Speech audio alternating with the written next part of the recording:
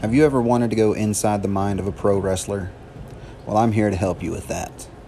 My name is Jason Hampton, and for the past 19 years, I've been grinding away on the indie wrestling circuit in Northwest Georgia and Southeast Tennessee.